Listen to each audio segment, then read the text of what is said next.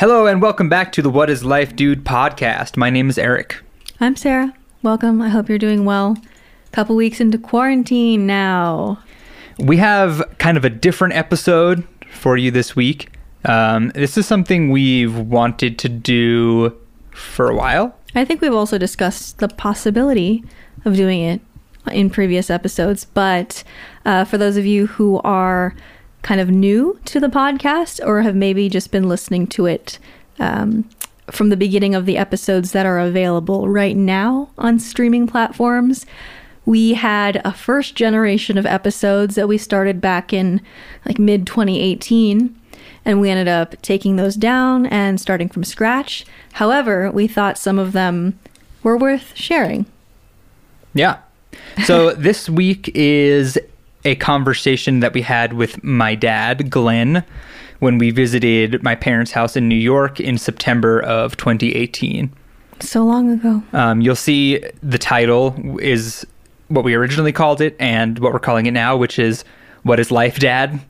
Because I still think it's funny. 2 years later, I think it's still funny. Right. Also, it's not even close to being 2 years. It's a year and a half. That's how time works. Yeah. So, yeah, but before we get into that, we just wanted to kind of do a little catch up on where we are in real time. Yep. So, yeah, it's day something or other of our self-isolation, and we've been running and walking and eating snacks that we ordered online and going to the store sometimes. Yeah. It's just weird. Just got a text this morning from state of Colorado that our self-isolation period has been extended to at least April 26th. So for us, that means like all non-essential businesses are closed, and we're not supposed to go anywhere except for open space, basically. Yeah. So we can go on a walk. We went to the track, it's not even connected to a high school, is it? It's connected to it's a middle school. Right. We went to a middle school track that's within walking distance of our house the other day to do some high intensity interval training. And we got kicked off. Right. Along with city employee. Everyone else said that the track and all park equipment, that makes sense. We met up with our friend who lives in Boulder, and we were like, yeah, let's do some sprints together. And we just stayed far apart from each other the whole time, which was really weird, not like interacting with a friend you haven't seen in a few weeks, right? But also not from being 6+ feet away. Yeah, like not being, oh, high five, good to see you. Like we have a handshake that we couldn't do. Yeah, it's just weird. It's a weird thing. Truly. But what confuses me, like Billie Eilish posted on her Instagram today. It was a repost on her story of a sign somewhere in LA. And it was like, if 90% of us stay in, this will be gone in 4 weeks. If 80% of us stay in, it'll be 13 weeks. And if 70% of us stay in, it's not going to be able to be contained. And then the end of the notice was like, oh, what did it say? It was like, don't do non-essential shopping, basically. Right. And I was like, isn't everything closed? Yeah, where are people going? Maybe it's not the case everywhere. It definitely is here, from what I understand. I mean, Eric needed something from Best Buy the other week, and he ordered it online, and then we did like curbside pickup. Yeah, with like minimal contact. He had already prepaid, so there was no exchange of money. And now I have to go return it curbside, which I'm hoping I can do. Yeah. But I'm truly not sure. But yeah. It's complicated. We're not running out of food. We're just like we keep running out of produce and snacks. Yeah. It's so annoying. Well, we will go, and every time we go grocery shopping, because we're trying to keep our trips few and far between, we buy a little bit more than the last time. And every time we're like, all right, definitely not coming back for like 2 weeks. And then we go through it. It's like a week every time. Yeah. I just can't believe how long this has been going on already. Yeah, it's starting to all blur together. I don't fully remember when it started. I had some intense conversations with people, and by people I mean a person via Instagram, who doesn't think the whole thing is a hoax, but just thinks I don't know. I mean, I read you the conversation. Do they just think like everyone's overreacting? They kind of said, if you get it and accept your fate. Yeah. And I'm like, and that's why it's ridiculous to wear a mask to the grocery store. And I'm like, I mean, I believe any conspiracy you want about the government, even if one of those conspiracies is true. Like, I'm going to wear a mask to the supermarket because I just in the off chance I don't want to die. So like, can you more for not? Yeah, it's more for just preventing the spread of it if you have it and don't know. People like them have a problem with feeling like the government's controlling everything you do. So if the government says wear a mask, you're like, don't be a sheep, don't wear a mask. I'm like, well, the government already kind of controls everything we do. That's what the government is for in a way. And yeah. I mean, like we don't have a choice. It doesn't hurt to wear a mask. I don't know. I would agree. I don't care if I get made fun of for wearing a bandana over my face. Well, everyone is now, you know? That is true. But it's a psycho time right now. Yeah. Yeah. We've been running though. Been doing that Couch to 5K program. Mm-hmm. We're going to finish it on Tuesday of next week. Mm-hmm. That's our last run. So that'll be, there's two options, I believe. If you're using the app, you can go by distance or by time. Oh yeah. And just for the sake of ease, I've been going by time. So we're working up to 30 minutes of running continuously. And for me, because of my pace, that's not going to quite be the 5K distance. Yeah. But it's 30 minutes. And then I think for a while, I'm going to keep running that 30 minutes and just hope that my pace increases and I cover more mileage over time. Right. Yeah, and we might just not start the Couch to 10K program right after. Seems like a lot. And do a little speed work and try to get our 5K time a little faster before we start. Mm-hmm. But because we're not running a 10K until September. Right. The one we were supposed to do next month is now in September. Right. As you all probably well know. Mm-hmm. So I'll probably several weeks out from that. Yeah. Start the actual program. Can I ask our audience something random quickly? I want to have, I want to kind of have more guests on the podcast, like people to interview and whatnot, like we did with Jasmine and Chris a few weeks ago. But I don't know whom. So if you have any recommendations or suggestions of people who we could feasibly contact, it's not like I'm Conan O'Brien and we can just find any celebrity to interview. Yeah. Anyone feasible that could be an interesting convo, hit us up. Send us an email at whatlifedudeShow@gmail.com. Mm-hmm. Because that was fun. And I'd like to do it again sometime. Yeah. Any other updates you want to give? We have a music video live. Oh, yeah, duh. For our cover of Lover, which came out many moons ago. And the footage for the music video has been sitting on my computer. 99% edited. I just needed to color grade it. And I got busy and I kept forgetting about it. And I finally knocked it out yesterday. So that is now live on our Cute Threat YouTube channel. Heck yeah. Go over there, like and subscribe, and ring that bell. Wow. I don't know what the ring of the bell does. I think it gives you like an notifications email? When someone uploads. Interesting. So you know right away. That algorithm. I'm really losing my voice. Are you? Yeah. I made Sarah sing something the other day. I didn't make her, but I had a freelance music job and they wanted a female vocalist for a song. And I was like, hey, babe, do you want to sing? Mm-hmm. I'll pay you. So that could be a contributing factor. Just everything. Talking to a camera constantly. It being dry because I am huffing and puffing. It's so dry. Yeah. I am officially over the dry air in this state. Yeah. Ugh. We're making bread. Oh, yeah, That's we're making my last bread. Update. I've been really into yeasty things. I'd like to... What? I'd like to make some donuts. Some actual, real fried donuts. I would love that. Yeah, that we're making some more of that New York Times no-knead bread. And some ice cream. Oh, yeah. In your new ice cream maker. I got a lightly used ice cream maker. And I posted about it on my Instagram stories. And actually a lot of people sent me articles and gave me some tips. That's awesome. Apparently vegan ice cream is not quite as straightforward as the dairy kind. Shocking. Yeah. Not at all. Yeah. Well, have you ever made ice cream? No.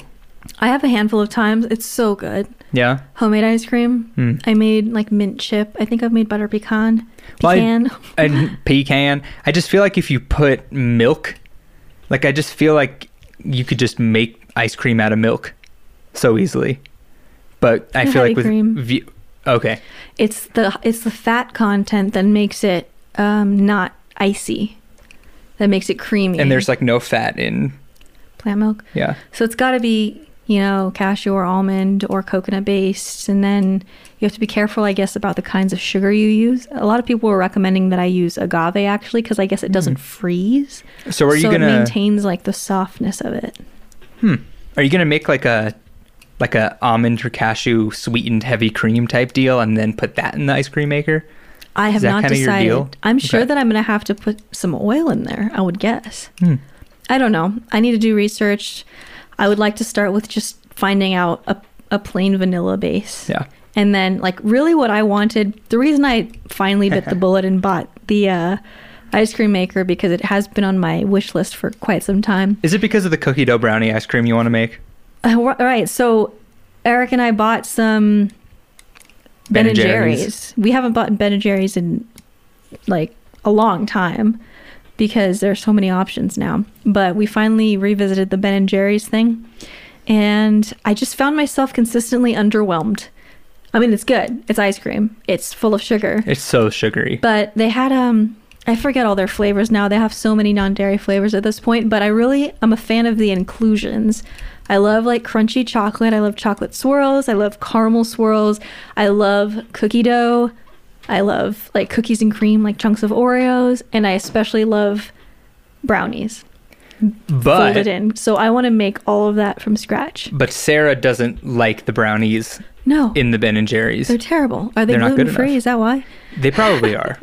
Yeah. But so Sarah's goal is to make the perfect Ben and Jerry's like flavor for herself. Well, also, and me. I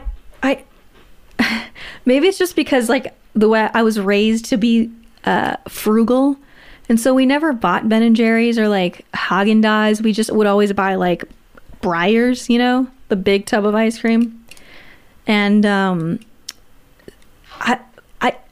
$6 for a pint of ice cream, it doesn't sit well with me. It drives me loco. Can I be so annoying right now? What? I think the only ice cream I remember having in the house ever was Haagen-Dazs. Right. Which, of course, makes total sense, doesn't it? Posh little bitch. Yeah. That was you can blame my dad and my stepmom for that. They're the posh bitches.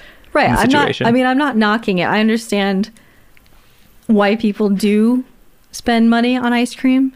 I think, right, it's great. But something deep in my soul makes me cringe when I spend that money. Me too. I mean, I don't understand how dairy and sugar could cost that much. Yeah. Like, why is ice cream so expensive? I guess it's like the quality of the milk. Yeah, I mean, I haven't looked at regular ice cream prices, so I don't know if they're the same. Yeah. Maybe it's vegan ice cream's more expensive. It definitely is. Who knows? Anyway. Well, without further ado, we're going to play back the What is Life Dad episode from a few years back. I don't think I need to, but I'm going to apologize for the quality of the audio. It just wasn't as good back then, people. I don't think anyone will be able to tell a difference. I don't think so either, but I'm such a stickler for it that I had to say something. All right. Yeah. There are going to be like references to things that might not make sense now. Like what? Did you listen to it again? I listened to parts of it, but I feel like be like, oh yeah, in our last episode, okay, or stuff that just is irrelevant to our lives. Like at one point I was like, I have a full-time job. So just remember, so many things have changed since then. Remember when you had a full-time job? I do. I try not to, but I do. So, we will talk live, quote unquote, at you next week. And for now, enjoy this episode with my dad.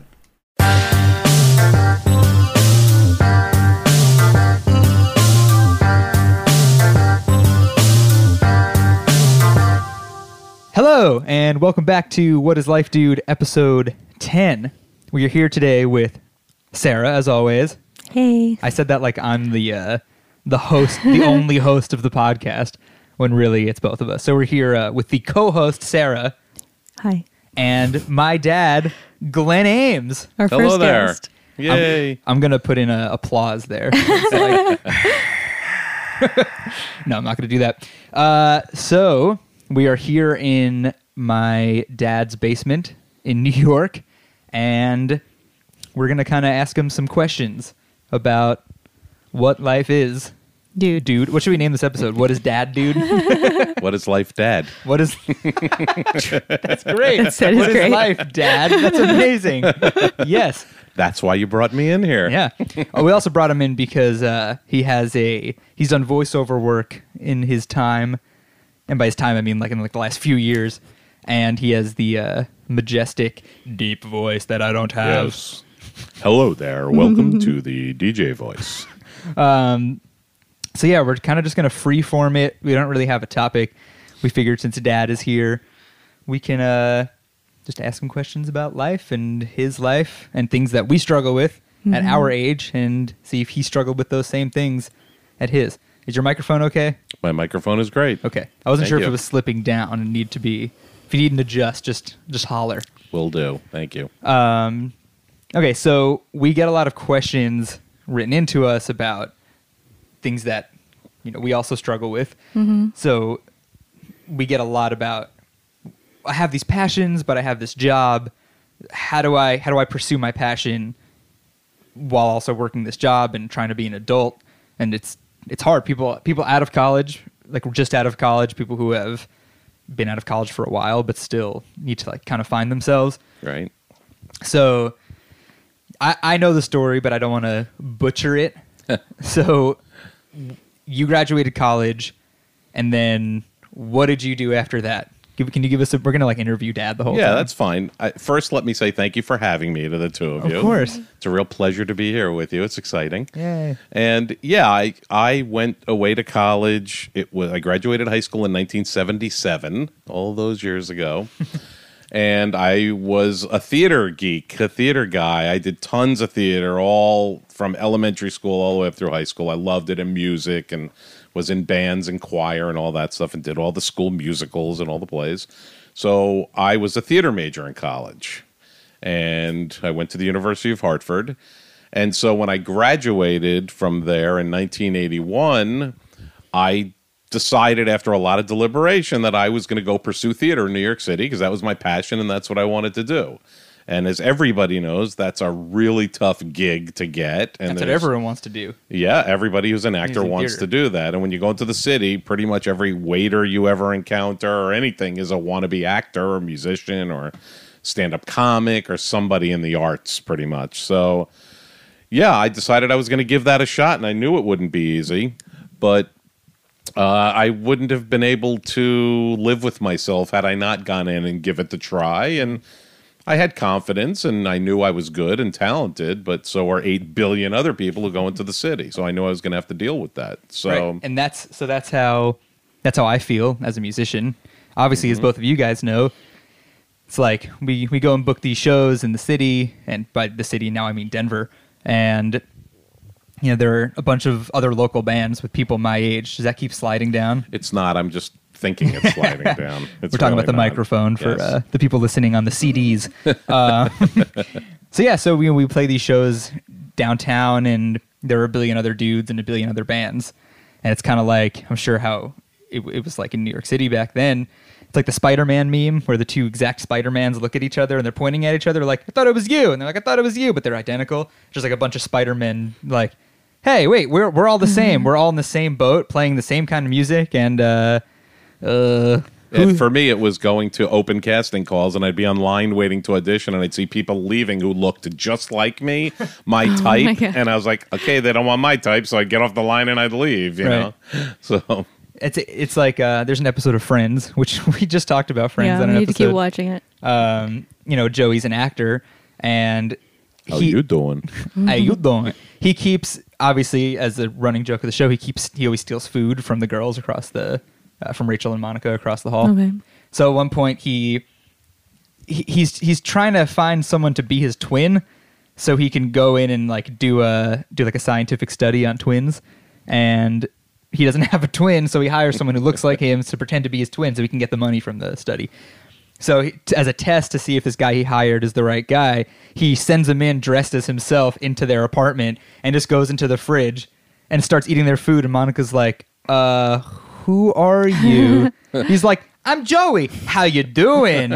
And he like busts in. He's like, no. It's how you doing? And like, he says the catchphrase wrong.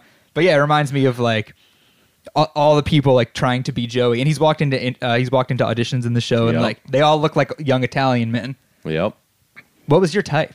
This is just an off-the-cuff character actory. I mean, I'm back then I was not a tall, dark, handsome leading man type. I was still aren't. Spoiler short, alert. chubby, losing my hair, and I was a character actor. But, yeah. I mean, I had talent, but it was, to get back to the story that I know that you wanted to approach. So I got a job waiting tables in the city, and I did that, and I started going on open casting calls, and I was not part of the union, so I couldn't go on a number of those type of auditions, but I would go on many, many auditions. It was very frustrating, and it was hard to keep your confidence up, and it was the longest I ever went, actually, without performing up until then in my life, because I was always in plays, and as much as you audition, it's very tough to get a gig. So it was very frustrating. It was very disheartening is really what it is. And they always say to do something like this, you've really got to have a tough skin and be able to retain your confidence while you're trying to do all this. And it was very difficult. So I lasted... That's what I was going to ask. Yeah. I lasted about a total of 3.5 years maybe of living in the city and auditioning, and I didn't get burned out on the audition process. I got burned out at the rejection. I don't have a tough skin, and I found myself losing confidence. I found myself just not wanting to be any part of the business aspect of theater. Right. Because there's a creative aspect, which is great, and there's a business aspect. And the business aspect really sucks when you're trying to go through it. Yeah, you can get lucky. You go on your first audition and get cast in something, and great. But, most people, one out of 100 gets that. The other 99 out of 100, will suffer through lots of auditions and hopefully one day make it, and a lot don't ever. So it was frustrating. And by year 3.5, I had pretty much said to myself, I'm going to find another way to stay in theater and keep myself doing it, but I can't sit here and do this anymore. And I lost my will. So how did you decide? How did you decide that it was okay? And this is the root of the question, really. Right. How did you decide that it was okay for you to stop and live with yourself? Because at that time, there were a couple of factors. And at that time, I felt, number one, that I had given it my all for those 3.5 years. I felt good about the fact that later on in my life, I wouldn't look back and say, I didn't give it a hard enough try, or I didn't do it long enough and try for 5 years instead of 3.5. I felt good about what I had tried. And I also, at that time, I had met somebody who I was in a relationship with, who turned out to be your mother. Oh my God, this is like the show, How I Met Your Mother. And that. Huh? I was nothing. I don't know. What'd you say? I thought I was going to ask if you were planning that joke. Oh, I wasn't actually. Okay. But it would be like me to plan that like all week. You'd be waiting on it. Waiting for the opportunity to throw it in there. But anyway, once you're in a relationship now and you're in your mid-20s and it's getting more serious and you're thinking about what you're going to do, and eventually now you start thinking about marriage and maybe kids down the line, and you think, how long can I do this and not start a career?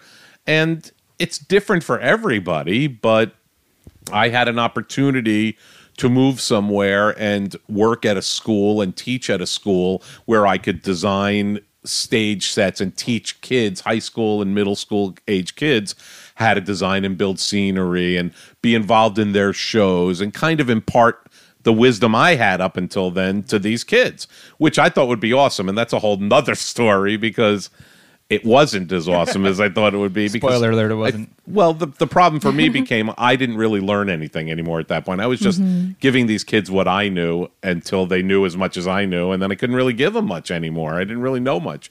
So more than, I wasn't learning. I wasn't continuing to learn. Yeah. So you were at a point where you wanted to keep growing and not just exactly. give, and that couldn't give Exactly. It to you. I wasn't growing at that point. But again, that's a whole nother thing. But it got to the point, to get back to the original thing, it got to the point for me where I made a decision that I felt I had put in as good enough of an effort I was going to be able to do. My heart was not in it as much anymore. I had an opportunity to get another quote-unquote real job that was involved with theater, and I seized the opportunity, and that led me kind of down a different path. Yeah.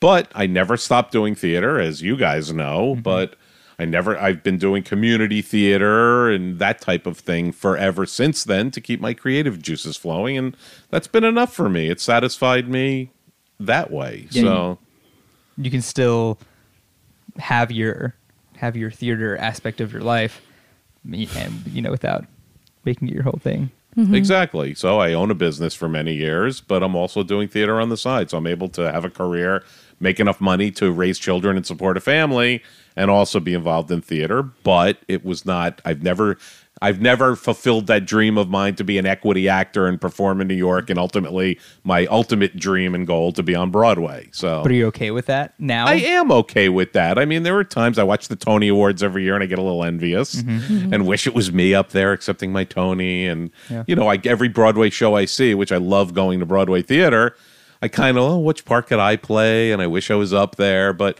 yeah, I'm good with it. I don't have regrets at all. Yeah. But sometimes I wish I had made it, obviously, that way. Now we're gonna get a bunch of people like it's not too late, Glenn. You can go do it. Well, it's funny because I'm jumping around now, but you mentioned that I do voiceover work. So when I started that a few years ago, I jumped into it so enthusiastically, and within about 2 months realized, wow, I'm going down the same path of audition and rejection, and it all came flooding back to me from 30 years prior when I was doing that.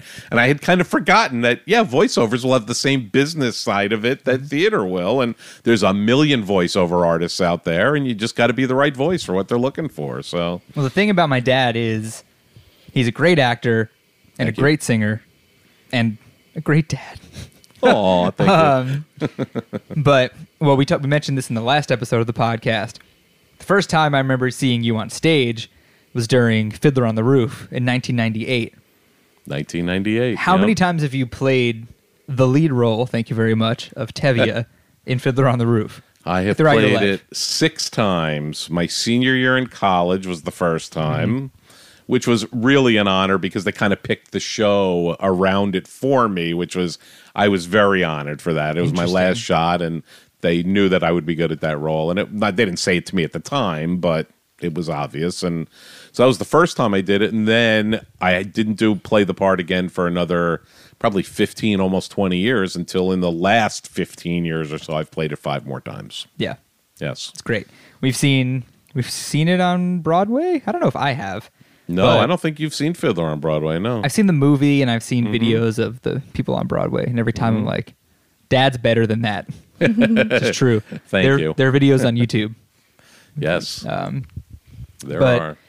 Yeah, so how did you realize that, like, the feeling of having kids and getting married and having a quote-unquote career job, how did that overtake the passion? Did it just blend into one kind of, I gave it my all, I have to... Yeah, I think it happens organically. Yeah. I think as your life is changing and shifting, your mindset kind of changes and shifts with it. So at the same time, I was getting really boiling over in frustration over not being cast in anything and constantly going on auditions. My life was also changing to a point where I was saying to myself, at some point I got to make some decisions and quote unquote settle down. So, and that's ultimately how it all happened. Like the timing just kind of all melded together as my life went on, and I decided that's it. I'll give up this part of it, but I'm certainly not going to give up theater altogether. And right, as long as it's okay with you to, only do I want to use the word better than do, but do your passion, Right. more than your Pursue your passion, maybe. Yeah. Yeah. You've been awfully silent. Yeah. Well, can you relate to this? I mean, I know we can both relate to your passion, and because we both obviously also have passions. Certainly. I think I'm like one step further back here because he said he like put in his all, and you're also in the process of doing that on the side. And for me, it was sort of like even before the point where I would let myself give it my all, I kind of disqualified myself as far as music goes, especially, and with writing as well for a while. So I'm sort of, I don't know, Weaning yourself back onto telling myself it's okay to spend time doing those things, even though I might not make money out of them or make them my full-time thing. So it's kind of like you said, it's kind of backwards, right? You graduated school and you had jobs. I had the job, yeah. And then you started your YouTube channel, which is a passion as a hobby, and work. Yeah. Mm-hmm. Yeah. And now you're kind of letting yourself do the things you liked. I mean, you keep talking about how since we've been watching Bob Ross, you want to start painting and trying that because you can draw. Mm-hmm.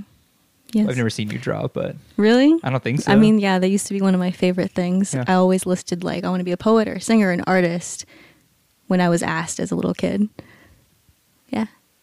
So now you're working backwards. Yeah, I am. You're gonna get to a point where it's like, okay, so when is it going to be okay for me to No, I think that's great, though, because I think there's a lot less pressure on you. You're not looking to, like, I have to go out there and get a professional job and make it and do this. Yeah. You're saying now's the time. I can give back to myself and get myself back into these things that I like to do and pursue them more. And so I think that's a great way to do it. It's a lot less pressure on yourself. Whereas I'm in the same boat that you were, because I work a full-time job and go play shows with the band and everything, and hope someone's listening at some point. But my heart's still 100% in it, which is. Well, do you think about the good. time when you have to make some sort of a decision, or has that not come up for you yet? Kind of. I don't know what the hell I would do as like to pursue a career job. I don't know what that would mean right now. I don't really feel qualified to do anything. I mean, my degree is in audio production, and there just aren't that many like music studio jobs out there. So I don't even know what a career job would look like for me, but Well, I have hopefully, kind of thought about it. I think I could see you ultimately, I don't know if it's starting your own business or working for somebody, but doing something. You have a business acumen. You have an interest in business. You've always been interested in my business and asking me things. And I believe that you definitely have an interest in that. You could be happy doing some sort of business as long as it was tied into what you love to do, I think. So I could see you having some sort of music business, maybe. That's why on the side of the band, I've also been trying to get myself into freelance music work, podcast editing, and jingle. Everyone tells me I should just make jingles for people. Yeah, that'd be cool. So I'm just like, ribbity beep bop, Wonder Bread. Like constantly. Every jingle will be ribbity beep bop, insert like product name. Right? Wonder Bread, please send the check. Yes, that will be $4 billion. Thank you. My address is beep. Yeah, so Sarah and I have talked about how growing up we've always had the idea, like we've wanted kids, like we've separately, Right. Dad, we have something to tell you. Yeah, we've always like, like I've always wanted kids. I've always wanted kids too. And now that we've been together and I don't know, just being adults, we're kind of like, well, we have all these things we want to do and all these passions we want to pursue. I don't know if we want kids anymore because it seems like so much it just seems like if you have a kid, it takes away so much opportunity to do things and to travel and to work a full-time job and pursue music. I think it gives you an opportunity to pursue other things. It doesn't give you, it doesn't take away your opportunity to do things, but it might take away opportunity to do the things you want to do right now where you are in your life. So I think it's perfectly natural to, as you're growing up, say, yeah, I want kids. Yeah, I love kids. One day I want to have kids. And then when you're, somewhere in your mid-20s or so and you're, your life has changed to where you're more, for lack of a better word, living a more adult kind of a responsible lifestyle, to say, wow, I'm busy and life is all that, and I can't even see myself now not giving to myself and having to give everything to kids. Yeah. I think there's a certain natural thing about that. Just FYI, we are already both in our mid-20s, so Well, that's thank what I you. mean. Oh That's my what. God. No, but that's why I think Yeah. that's natural for you at this age. But at some point, a lot of women feel that biological clock, and so they naturally have more of an inclination to go back to wanting children. Is that a real thing? I think it is. It is yeah, a real I've heard a lot thing. of people talk about that.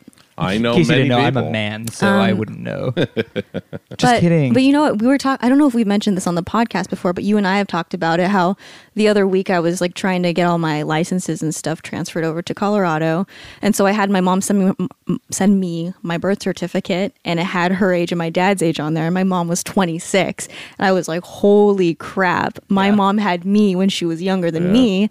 And then I've asked like other adults because I don't actually feel like an adult sometimes. I still feel like a child, even though. I think most adults feel like that. I asked my do I. aunt, when did you start feeling like an adult? She was like, yeah, I think it was when I was 36. Yeah. That was a good year. I'm like, oh my God. That was a good year. Like, it's just insane. the When did thought you of- start feeling like Well, an wait, adult? just to put it into perspective, my mom had 4 children, of which I'm the youngest by the time she was 25.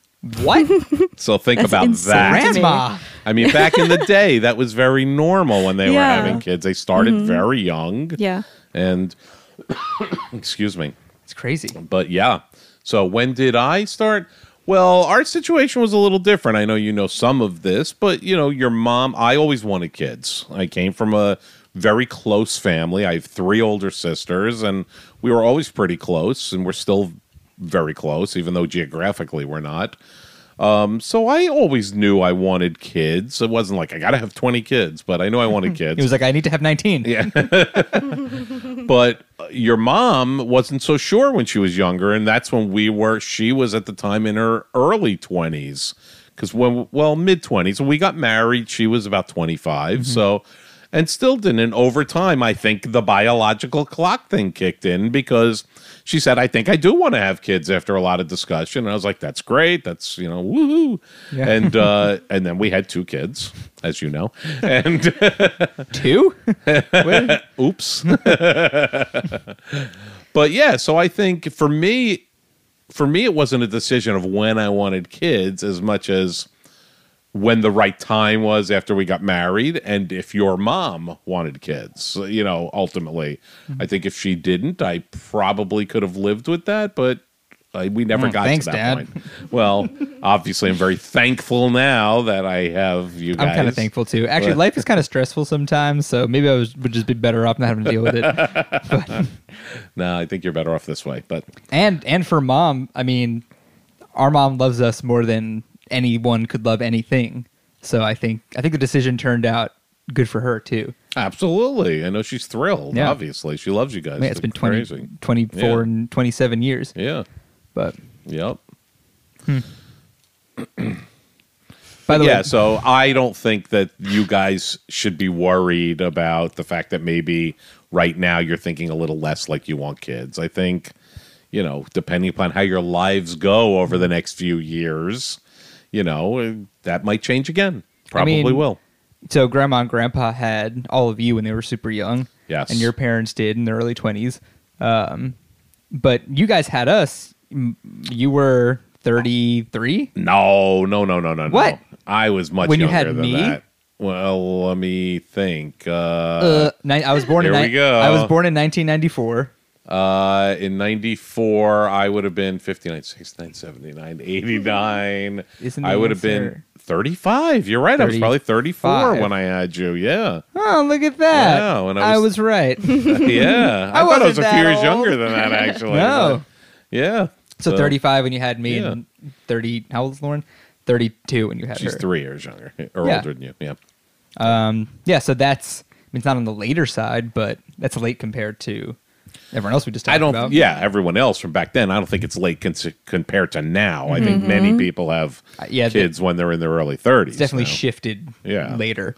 Absolutely. So yeah, there's no rush to make a decision. No, there It's just- definitely is not. It's just an interesting thing to think about because the idea the idea of having kids as a whole is, it's just like, it's a very cool thing, and everyone does it. I obviously, you guys know me, I'll never feel the pressure from anyone about anything to do something, including like, is having the kids what you're supposed to do? Like, I don't buy into that shit. But I mean, the idea is so much different than what it actually obviously takes to have a kid. And if you have these passions and you're trying to pursue these things, then it means putting them aside or putting them away. Or it could.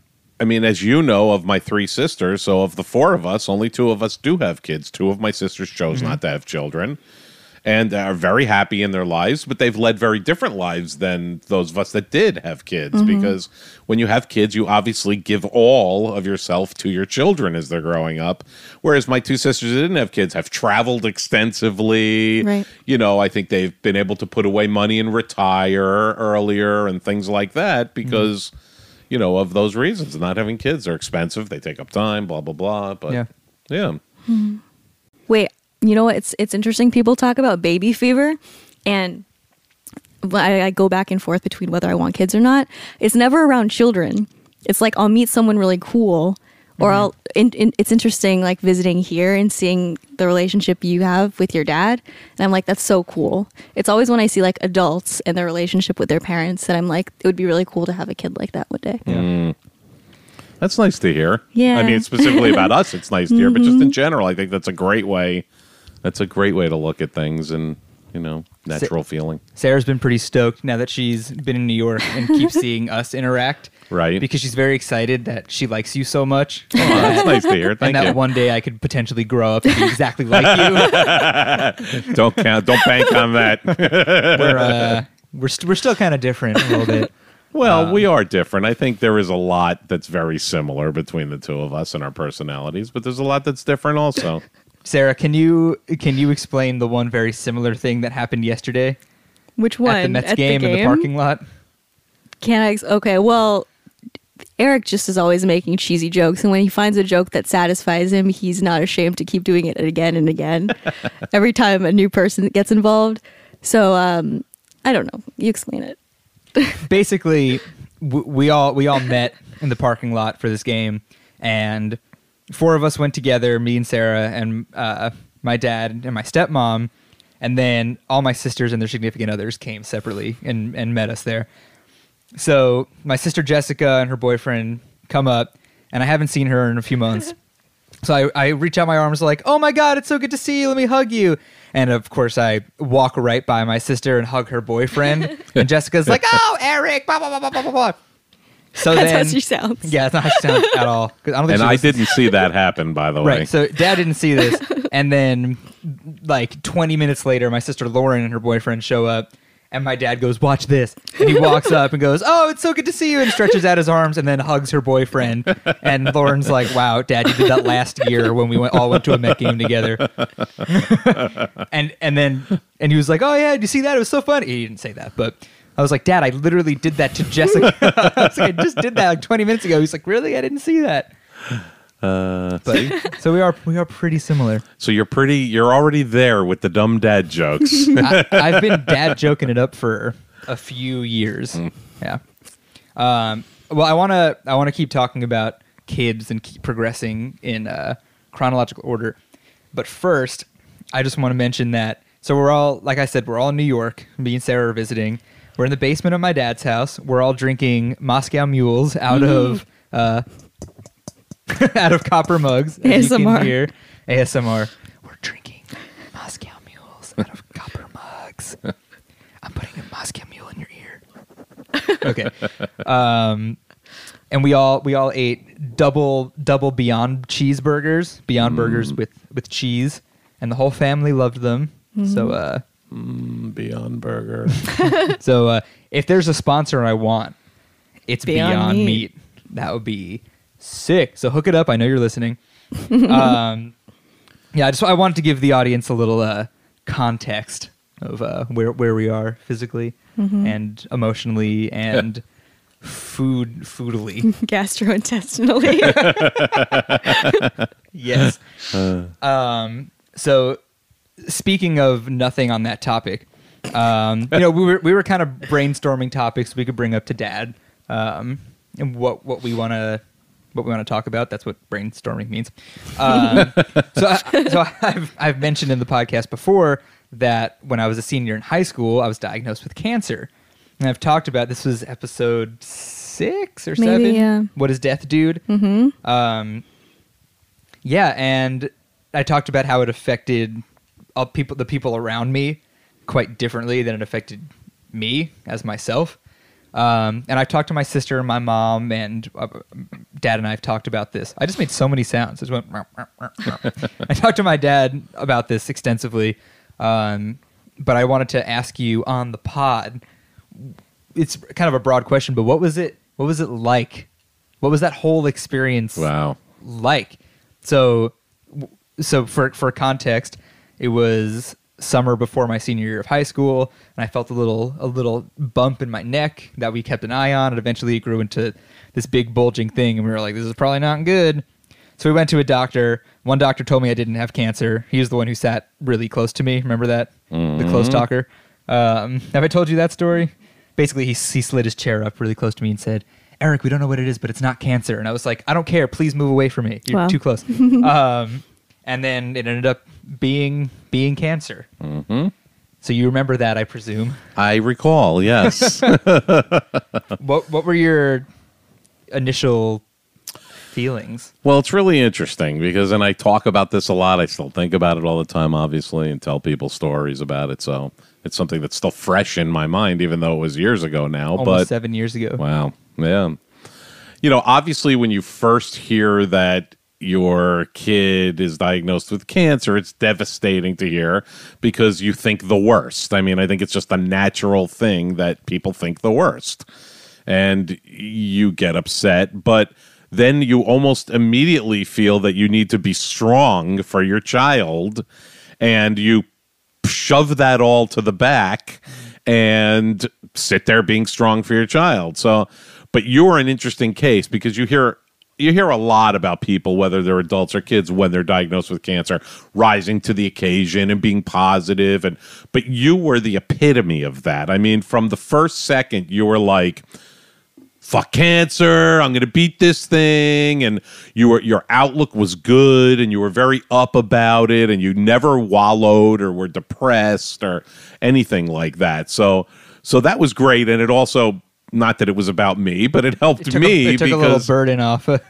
Not a burden, but it makes you feel a little more relaxed knowing that you kind of rose to the challenge and were ready and willing to go through this whole thing with the right attitude.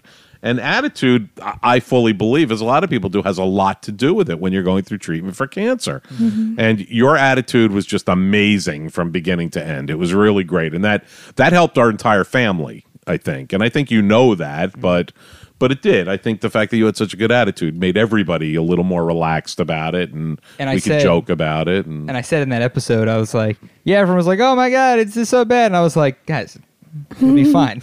Just like, don't worry about it. Well, it was bad, by the way. I mean, you had stage 4, lymphoma, which lymphoma is very treatable for young men like you when you had it, but it was pretty advanced at the time, and you went through some pretty severe treatment, and we watched it kick the crap out of you. And I feel like that whole gung-ho, super positive attitude, like having gone through it one time, if it were to come back, I'd be like, man, like whatever this time. I feel you would probably rise to the occasion once again, but let's hope we never have to find out. Well, it's so interesting from my perspective, like, so especially, we won't get into the healthcare thing in this fucking country, but like, if I got cancer now, I don't know what I would do. Like, I can't, even with my health insurance, I can't afford that. Like, I couldn't afford to. Well, thank God with your health insurance, it wouldn't be like your cancer treatments, as we've talked about in the past, probably cost over $250,000. Yeah.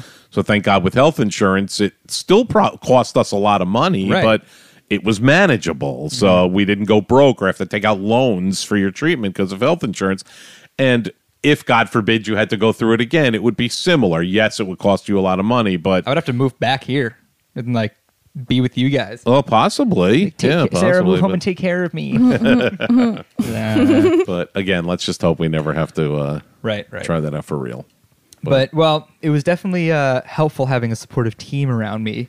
Yeah. But do you remember? So I remember full out like crying about it. Yeah. One time. Yep. Which was in Dr. Atlas's office. Totally remember that. So so we asked him. We were like, "So what's the treatment like?" And he was. This is right after you found out, or yeah, this is Okay. the same yeah, day. this was when we went to the oncologist to kind of explain what the scenario was going to be. And met now. my doctor Yeah. for the first time.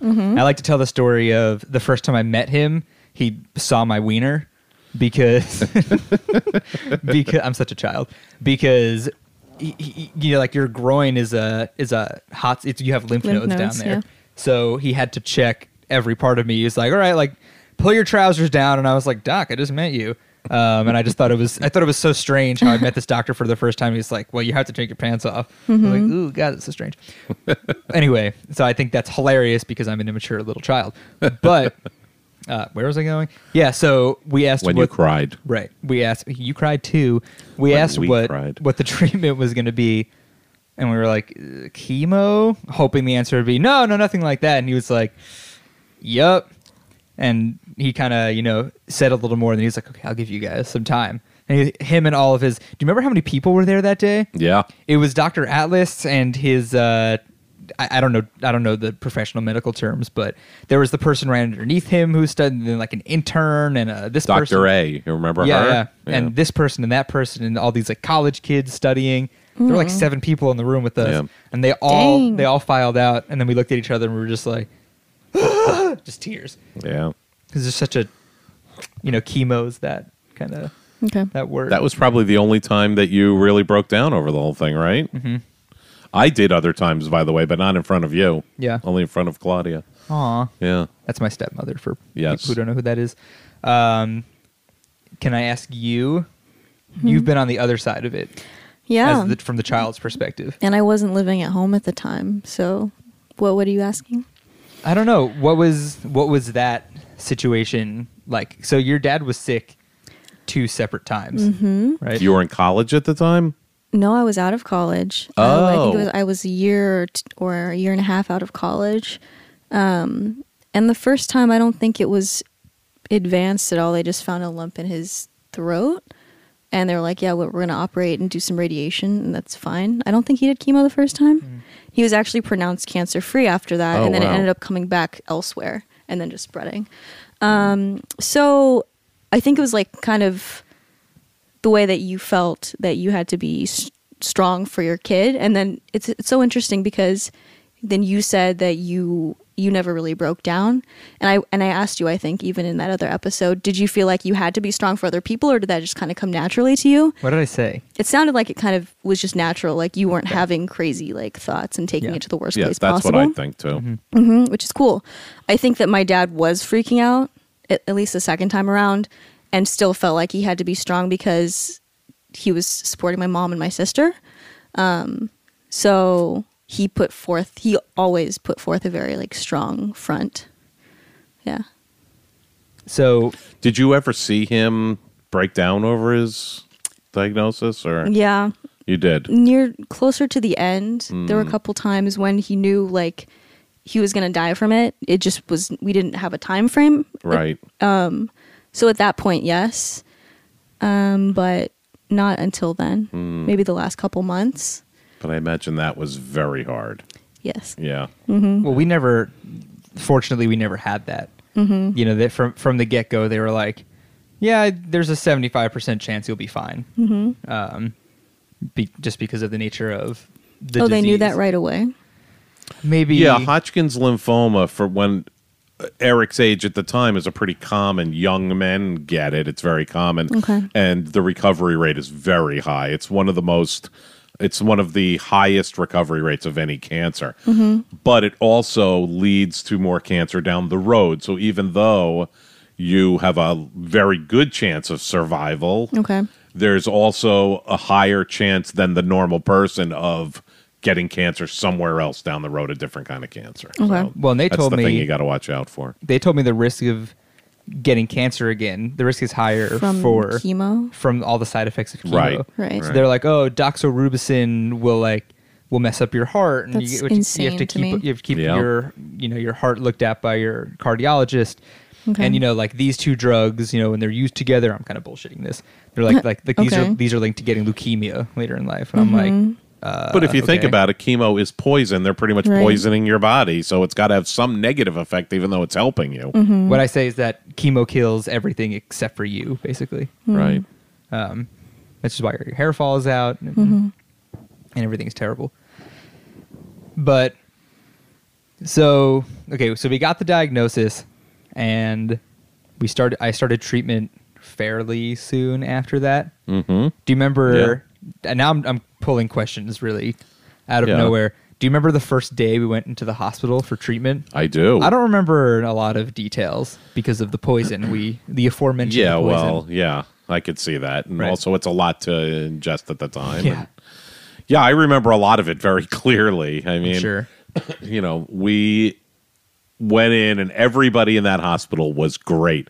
And I don't know if you remember, you probably do. We had a decision to make right off the bat because you were 17, almost 18, and they were trying to decide whether you would be treated in a hospital Right. with kids, a pediatric unit for cancer, or adults. And because you could have gone either way at that point. And we had a decision to make, and we looked into it very deeply, and I'm with 100% certainty say we made the right decision, because we decided that you should be treated in a pediatric unit, even though you would be one of the oldest kids there. But if you went to an adult unit, you don't get as much attention. They kind of plop you in a chair and hook you up to chemo and leave you alone, because that's what adults would want. But in the pediatric unit, you were really catered to. There were other kids there. You actually mentored a couple of these younger kids and became friends with them and sang to them and I was did like all. the camp counselor of the Which the was chemo really ward. And not only was it great for the kids, I think it was great for you as well. Oh, yeah. So, that was definitely the right decision. That atmosphere was perfect for you. It was much better than an adult atmosphere. And everybody there was great in that hospital. And they loved you because you were Mr. Personality from the second you got in there. Chemo can't kill that. Yeah. Wait, remember the nurse? Is that what you're going to say? Yeah, I was going to say the nurse you had a crush on, whose Yeah. name I don't remember. I'm sure you do, though. Oh, yeah, I do in the back of my head. Priscilla. Priscilla, yeah. And she was wonderful. I mean, they were all wonderful. Well, it was just funny because she was probably in her 30s, and I was like this high school kid with cancer, and I was like still trying to flirt with her Right. from the hospital. But she's like, I'm literally giving you drugs so you don't die, and you're like trying to flirt with. Of course, it was all like a funny thing, but It was. But I remember having a conversation at your friend's house with a bunch of their friends or distant relatives or whatever. And I remember talking to someone who had cancer at some point in her adult life, and she was like, yeah, you really don't want to be in an adult chemo ward cancer area. 'Cause she said like, if you think pediatrics is depressing, watching adults who have lost hope and have Yeah. stopped caring Yeah. in there is just so much worse. Because I could see all that'd the be very kids- depressing and quiet and depressing. And, all the kids, they haven't lived their life. They're all positive and want to get through it. And I've heard some of the adults are just like, what can you do? Yeah. yeah. I remember that person told me when she was there were some people like wheeling their chemo bags like out to the emergency exit, like smoking cigarettes outside. Oh my God. Because they're just like, well, whatever, which is, ridiculous to me. But Yeah. Dad put a lot of time driving me to and from the hospital, as did my mom. But my mom lived a little farther away, so it was more difficult for her. But we all spent a lot of time going back and forth. And We did, and there are, believe it or not, a lot of truly fond memories that I have of that Right? time. Yeah. Which is weird to say because there are also a lot of not fond memories, but there really are a lot of fond memories. I hear certain songs and I immediately think of the time that we spent all that time together at chemo. And even though it was chemo and you were sick and all that, we got to spend a lot of quality time together, you know? And how many father-sons can say that when their kid's a senior in high school, which is like, that's usually the time you get those wings and you get a driver's license and, you know, you're out all the time and you don't see your parents. And so it was very different. You were being homeschooled at the time. The teachers were coming to you and we were together all the time. And I think it was great. I mean, I did so well in school because I was getting one-on-one tutored. Yeah. And it was just so easy. I think my teachers pitied me. Give me a little. Does this bring up any questions? I'm curious what you're thinking of. Questions? Because I don't want to have it be like the two of us are reminiscing. Well, Eric talks sometimes about how he feels like after he got cancer, he was like a nicer, like more positive, kinder person. Did you observe that? Do you think? God, if we go to now, all the way up to the current time, no. But hey, but yes, I think after there was definitely a certain appreciation for life and an appreciation for health, and you can definitely tell overall the way Eric changed his life and his lifestyle because of his illness, and it's obvious to anybody who knows him. I mean, you know, before that, Eric was always, I've always been a little bit to a little more than a little bit overweight. Eric, when he was growing up, was a chubby kid, just like I was growing up. I was a porker. And since he got sick, he's, as you know, he's in great shape. He works out all the time, has been a vegan for many years now, really takes care of himself. So all that is one of the real positive things that came out of Eric getting cancer. There's no question. As you know, 30 minutes ago, I ate a double vegan cheeseburger, and now I'm drinking soda and vodka. It's diet soda. It is diet soda. It's true. Right. But, you know, so what I reference to Sarah and what I talk about, you know, becoming a different kind of person is like the way I treated my friends compared to then how I treat them now. I mean, I don't know if you know this because you weren't, you know, with me and hanging out with me and my friends all the time. Right. But I was always that friend that was like punching my friend. It's like I thought it was funny. It was like, oh yeah, I'm gonna punch you in the arm and blah blah blah. And just like generally not, I mean, you guys know like the way I am with my buddies, we're so sarcastic and we rip on each other, make fun of each other, but it's very mutual and we talk about how it's okay to do that. Right. But it would not be okay when I was, you know, middle school and high school and I was kind of an asshole as a child.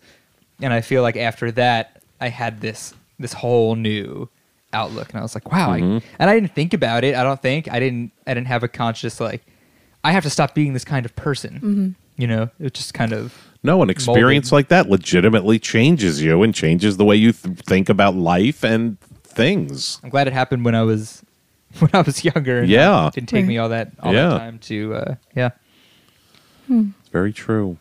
I need a sip of this. These mugs get so cold. The handle. That's what's good about them.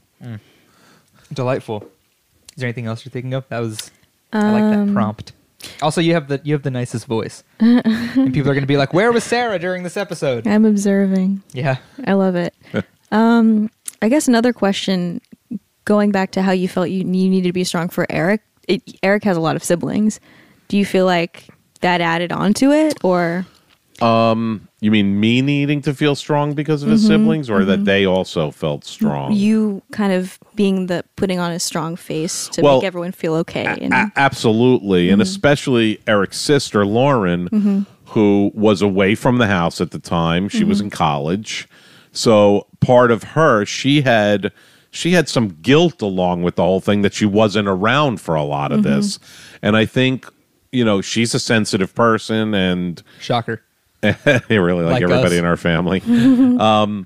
But so I think she needed to be not reaffirmed or anything, but yes, she needed to think that because she was away, she needed to know that here we were being strong and we were okay.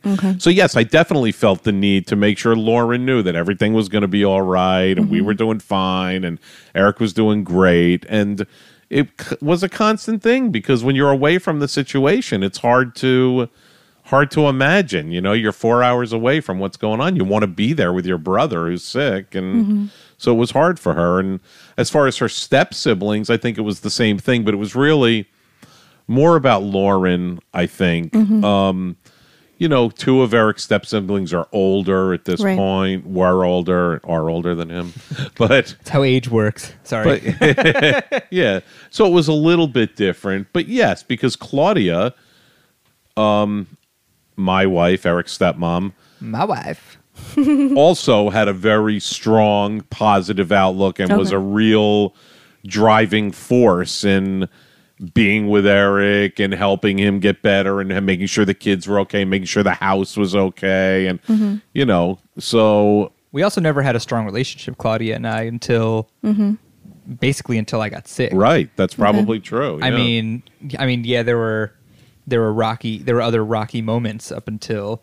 I think in the last few years well, typical blending of families when you're a teenager is Right. not easy, and there are But- things to work through. Yeah. from now and for the last few years, we don't fight anymore. Right. We used to fight when I was a child. Right. And I think that all started with me being sick and Claudia just being another person in my life who took care of me. Yeah. It wasn't just my mom when I was with her or my dad when I was with him or my siblings. It was like Claudia was this third parent figure who took care of me. There's no question you guys became much closer after that. I think Right. had more of an understanding of each other too, because you spent more time together, and more caring went into it, and all of that. So There's the famous joke in our household. When I was sick, Claudia would be like, "Okay, Allison, do this thing. Lauren, do this thing. Eric, do this chore." And I'm like, "My cancer hurts," Yeah. and she's like, "Empty the fucking dishwasher." and then you can worry about your cancer. Yeah, that's something we always joked about. But so we're at 52 minutes. Wow. Yeah. Oh my God. Yeah. So I'm not cutting it here or anything, so I want to keep talking. But I don't know. That's all we have. That's all we Planned. have written down for prompts and stuff. I don't know. I kind of asked you this before. Like, is there anything that came from this conversation that I don't know? Is anything else you want to bring up or talk about or ask us about? Relating to your illness, or Relating just in to terms of anything? Anything. Because we got all these questions from people looking for advice on things, and I don't know. You're older and wiser, and we asked you Am how. I though? Yes. Well, you're definitely the first one. I'm definitely older. Yeah. But I don't know. I asked you before. I was like, well, is there anything you might want to say, like to drop some knowledge bombs on our listeners about? That's a lot of pressure. I know. Yeah. I don't know how to ease that. I don't know. I like that. I always just like asking people like, what is the number one advice you'd give to yourself at our age, That's for a great example? question. Oh, We could have asked you this before we started the podcast, so you could think about it. yeah. But I mean, if you were going to say just to make sure I'm clear on it, what would be my advice to you guys? Or to Or you. yourself. Oh, to myself if I was 21. in my 20s again Yeah. now. I think part of it would be not to be so hard on myself and so stressed out about where I am in my life at that time, because when you're that age, or you're a guy's age, I should say, in there, you feel like, oh my God, the clock's ticking. Either it's I don't have a set career yet, or I don't have a set life. I'm in a lot limbo about a lot of things, but that's all part of the process. And different people need different time to go through things and get to different points in their life and where they need to be.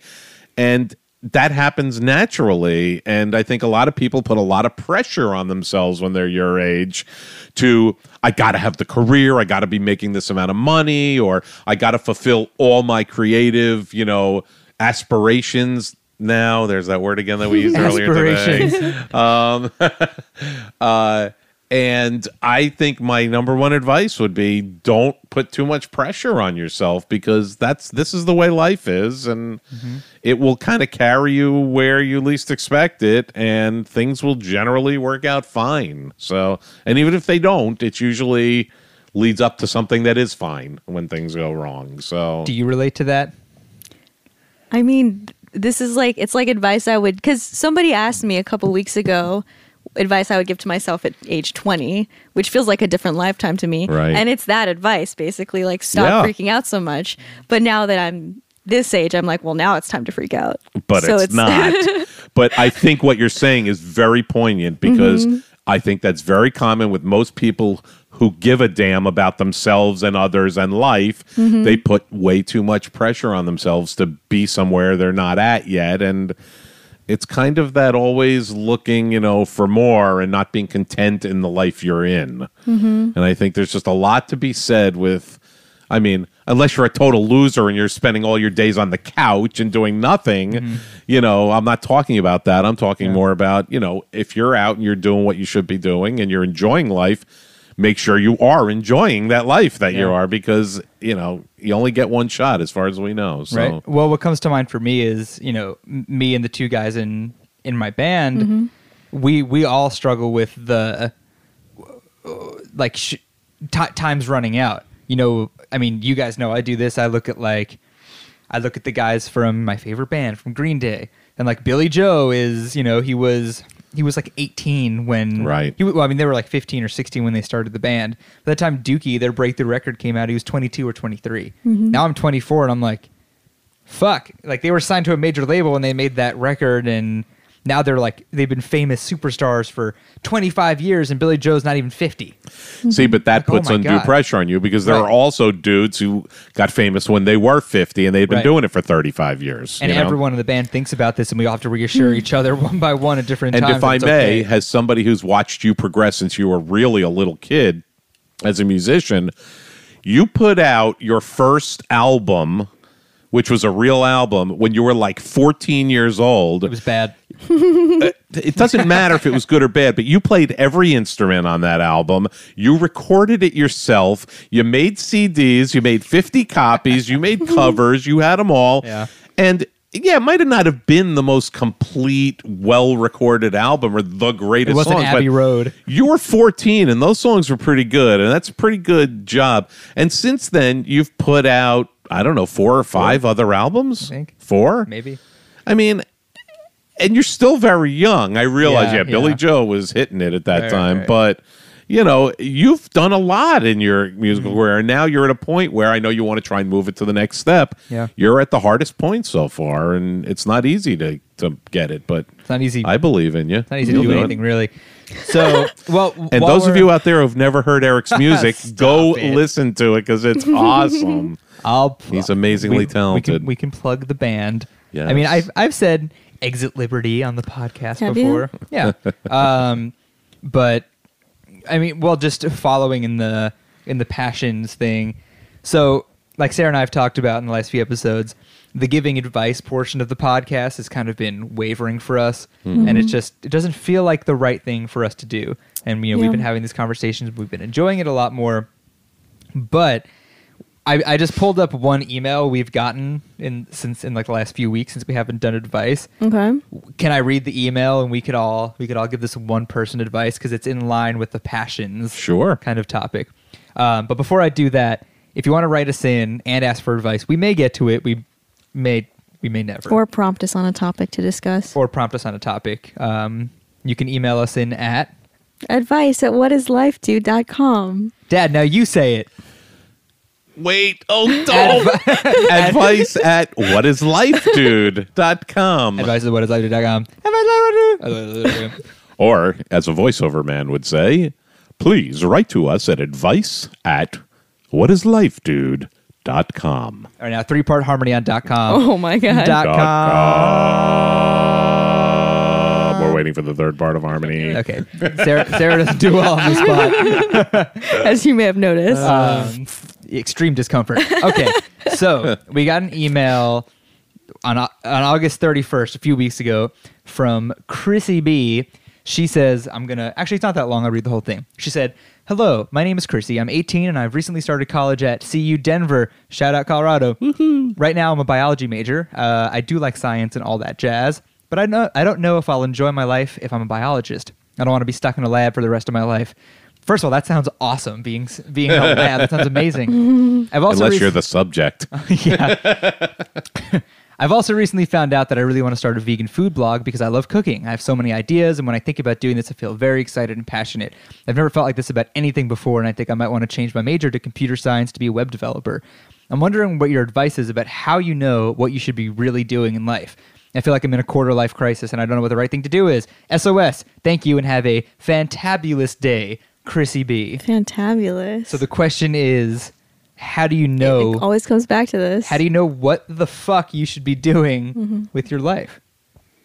How do you know, Dad? I was going to say this one's great for Sarah because this is right up her alley. I mean, this is what she does. You got to feel it. Ooh, yeah. I mean, going back to the advice he just gave, you never. I don't think you ever really reach a point of knowing 100% what direction your life is going in. You kind of have to feel for it because your goals are always going to change. Once you have what you thought you wanted was the ultimate goal, you're going to want something else. Right. So, I don't know.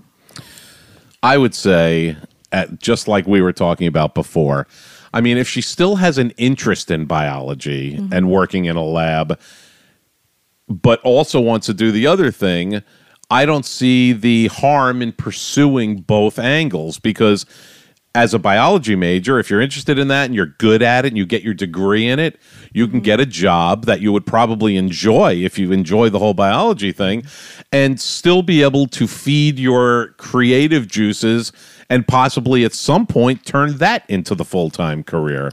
So, maybe it is, maybe you continue as the biology major or whatever the exact major was, and maybe you minor in the web design and be able to get your knowledge on that and start doing that. You don't have to be exclusive of one or the other, I don't think. Right. So, one could be a career while you're working on the other thing, which is very similar, not to get off topic, to you, Eric. Yeah. So I believe that you can certainly do both until you really, maybe the blog takes off and you're able to say, hey, I like this more than biology and working in the lab, so I'm going to get out of that. But I don't know that you would know that yet until you really pursued both as a career. You got to try. Yeah. Which is my advice. Yeah. To try it both. Right. Try everything. I mean, as far as switching majors, though, I was declared in computer science for a full year.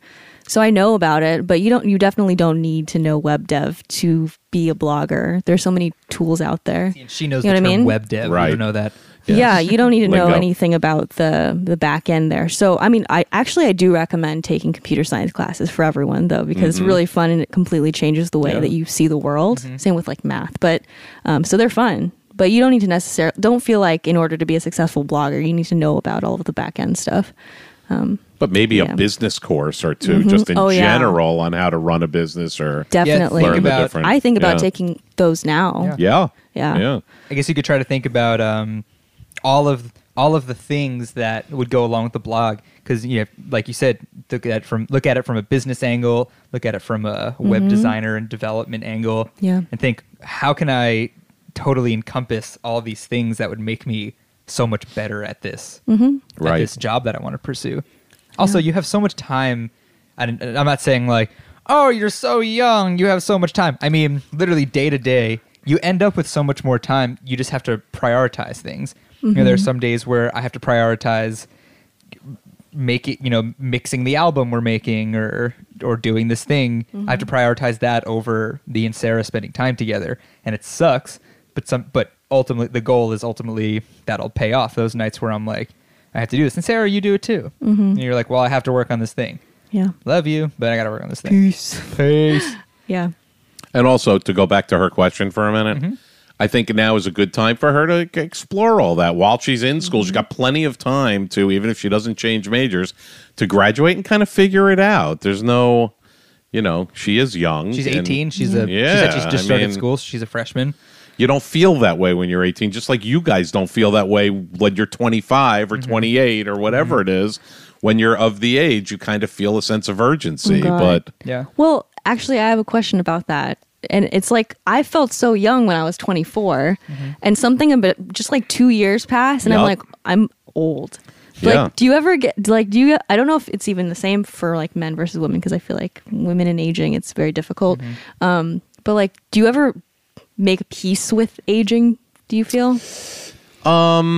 I think that's different for everybody, obviously. It's probably an obvious thing to say, but I think in certain respects, I'm always at peace with aging. Like, I'm not the kind of person who goes, I can't believe how old I'm getting because, the appearance of being that old. The things that bother me about aging are how my body hurts more. Okay. And I get injured quicker and I can't play basketball anymore. And things like that are what bother me about aging. Losing my hair, that doesn't bother me. Okay. Just being older, I mean, in a way, I'm like, ooh, I might be able to retire in a few years. Like that kind of excites I'm going to get me. discounts in a few years from Yeah, right. 65. Yeah.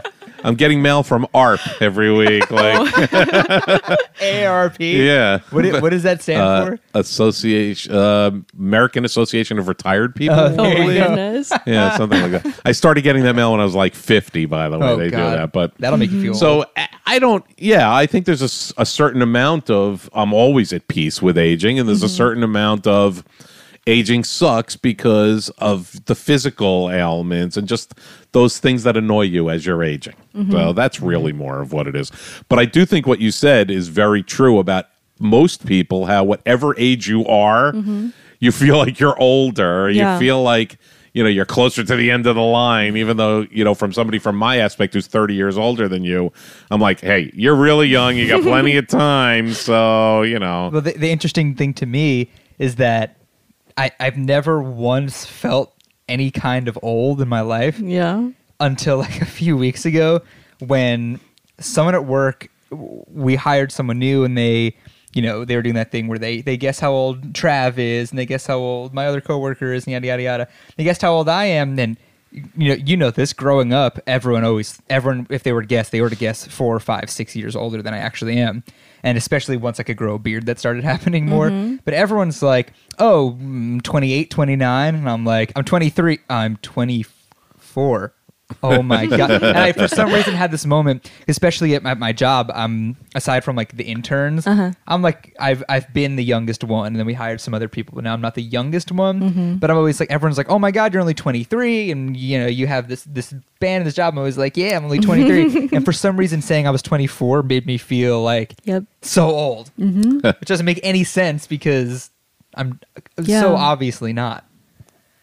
I'm dying. This is I the think end. that happens to people at every age. People turn 30 and they're like, oh my God, I'm 30. And then all of a sudden you're 35 and you're like, oh my God, I'm 30. 40. Oh my yeah. God, I'm 50. And every one of those changes becomes a momentous milestone. And it's like, when you reflect back, you're like, wow, when I was 40, I was so young. That's the way I feel now. It's like, it's weird to say it, but yeah. Do we ever get an answer out of you when so you talked about how you asked your aunt, when did you start feeling like an adult? And she said 36. Did you like, when did I start feeling like an adult? can you recall like a moment? That's a tough one to answer, but if Right. I was just going to kind of go out on a limb and say it, I would think it was when I started having kids. Okay.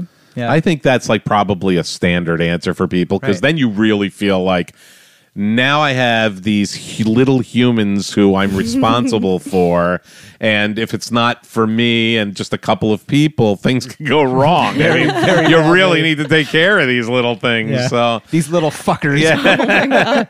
And I think that was really the time where I have to say, listen, I got to get it together, and I'm a parent now, kind of. So. That's actually such an interesting point. You're like, if it's not for me and like one other person or maybe, 2 other people if the grandparents are in town, like one little thing can go wrong and I'll be in jail.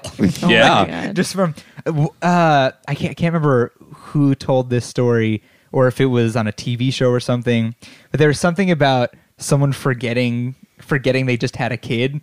And it was Rhett and it's Link, Rhett and right? Link. Yeah. Yeah, thank you. So Rhett was talking Shout about out to Rhett and Link. Yeah, shout out to my favorite internet tainers.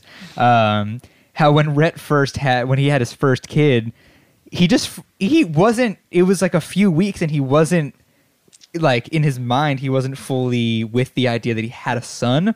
So he like went to the store to run in and grab something and he was like, oh my God, I left Shepard in the car. I mean, that happens all too often, too, Yeah. and sometimes with horrible results. I mean, if it's 90 degrees out and you end up forgetting Right. your kids in the car, Right. it could be tragic results, which is unfortunate. For Rhett, he was like, well, I was in the store for like 30 seconds. Yeah, and yeah. I was like, oh yeah, Shep's in the car. Is it weird that I know their names? I had a friend that on the show. that left. Luckily, did not move the car, but had their kid in the child seat on top of the car while they were doing something, and got in the car to leave, and then my before they pulled out, goodness. remembered that they left their child on the roof. I mean, I thought leaving like your coffee on top of the Wow. car and driving away right? would be bad. That's bad, but Wow. yeah, people do crazy things. I mean. And now your kids are out of college. And that's a have whole jobs. nother thing, by the way, not to keep Yeah. this thing going. I mean, but yeah. it's I a whole love it. other thing. I was just saying to Claudia the other day while you're here, it's a very odd feeling for me lately I've been getting, and I don't know if I mentioned this to you, where your kids are older, they're on their own, they have their own lives. And I said, here, Eric comes home with Sarah, and, it's different. It's not like, oh, we have all these little inside things anymore, and where he's my boy, and now he's an adult living his own life. He's got inside things with Sarah, not with Yeah. me, and he's thinking differently than I am about a lot of things. And we just, not that it's a bad thing. Obviously, you should be moving on with your Right. life, but as a parent, it's very odd when your kids get to that adult point where, yeah, they're still your kids, but they're not really your kids anymore. You don't have to parent them very much, and you almost feel a sense of loss. I don't want to make it sound more than it is, but Well, as you were saying it, I felt kind of sad. yeah, you you know? do feel a sense of loss. I feel that all the time with my kids now because it's a good thing. Like, you want your kids to fly, as they say, and Right. be able to live their own lives. That's what you strive for. But you do feel a sense of loss when you don't have them to parent anymore, have them around all the time, or things like that. So it is a little odd. But Well, with that being said, well, I didn't mention it before, but when you said there's some songs that when you hear, it reminds you of when I was sick and you were Yep. going through that, and I brought this up to you before, how we mentioned that on the podcast last week, and I was like, I know exactly what the two albums are, and me and my dad recited the names of the Blink album and the Foo Fighters album that we were talking about, just with each other, every syllable. We were like, oh yeah, we're thinking the same exact thing, and like, even though it's not like an inside joke or something, it's like that bond will never be no, gone. absolutely not. Yeah, know? yeah, But yeah, I know what you mean, and it feels different. yeah. You look like you're smiling and also like you're about to cry. I'm good. You're Gucci. I'm doing great. Great. Yeah. I think that's it. I think that's the end. That's the end Wow. of the episode. Okay. Can you guess how many minutes? When are we recording the next podcast? We do need a part 2. When you come to Colorado, I guess you'll okay. probably be there before I come back here. But yeah, 73 minutes. Wow. Yeah, that's a good one. Well, thank you guys for having me on. It was really exciting for me. Thanks for being on. yeah, Our first I'm guest honored. ever. Yay. Woo. Do you know that we call you GA the P? No. Okay, well, when I was doing the quote unquote the Veganator channel, and I would it would Yeah. be Eric Ames, the Veganator, Yep. EA the V. Sarah referred to you as GA the P. Glenn Ames, the Papa. Were you thinking Pop or Papa? Papa. Papa. Yeah. That's what I thought. Yeah, Papa, the Papa, which is tradition from Wow. Fiddler on the Roof. Correct. See, always full circle. Yep. Well, thank you for listening. Give us oh God, every time I still feel awkward. Can you say it? Give us a positive, hopefully, rating on iTunes. Because it helps people. It helps get podcasts Spread the noticed. word. And that's how it is. And we're on Spotify now too, and everything. And yeah, thanks to Dad for being on the podcast and letting us again use the for having basement. me. Thanks for letting us stay in your house Letting us use for the 5 days. Oh, you're welcome. Yeah, I love you both very much. This was very Aw, fun. that's nice. Thank you. And let's go watch some football. Yeah. Good. And have an outro song. Bye.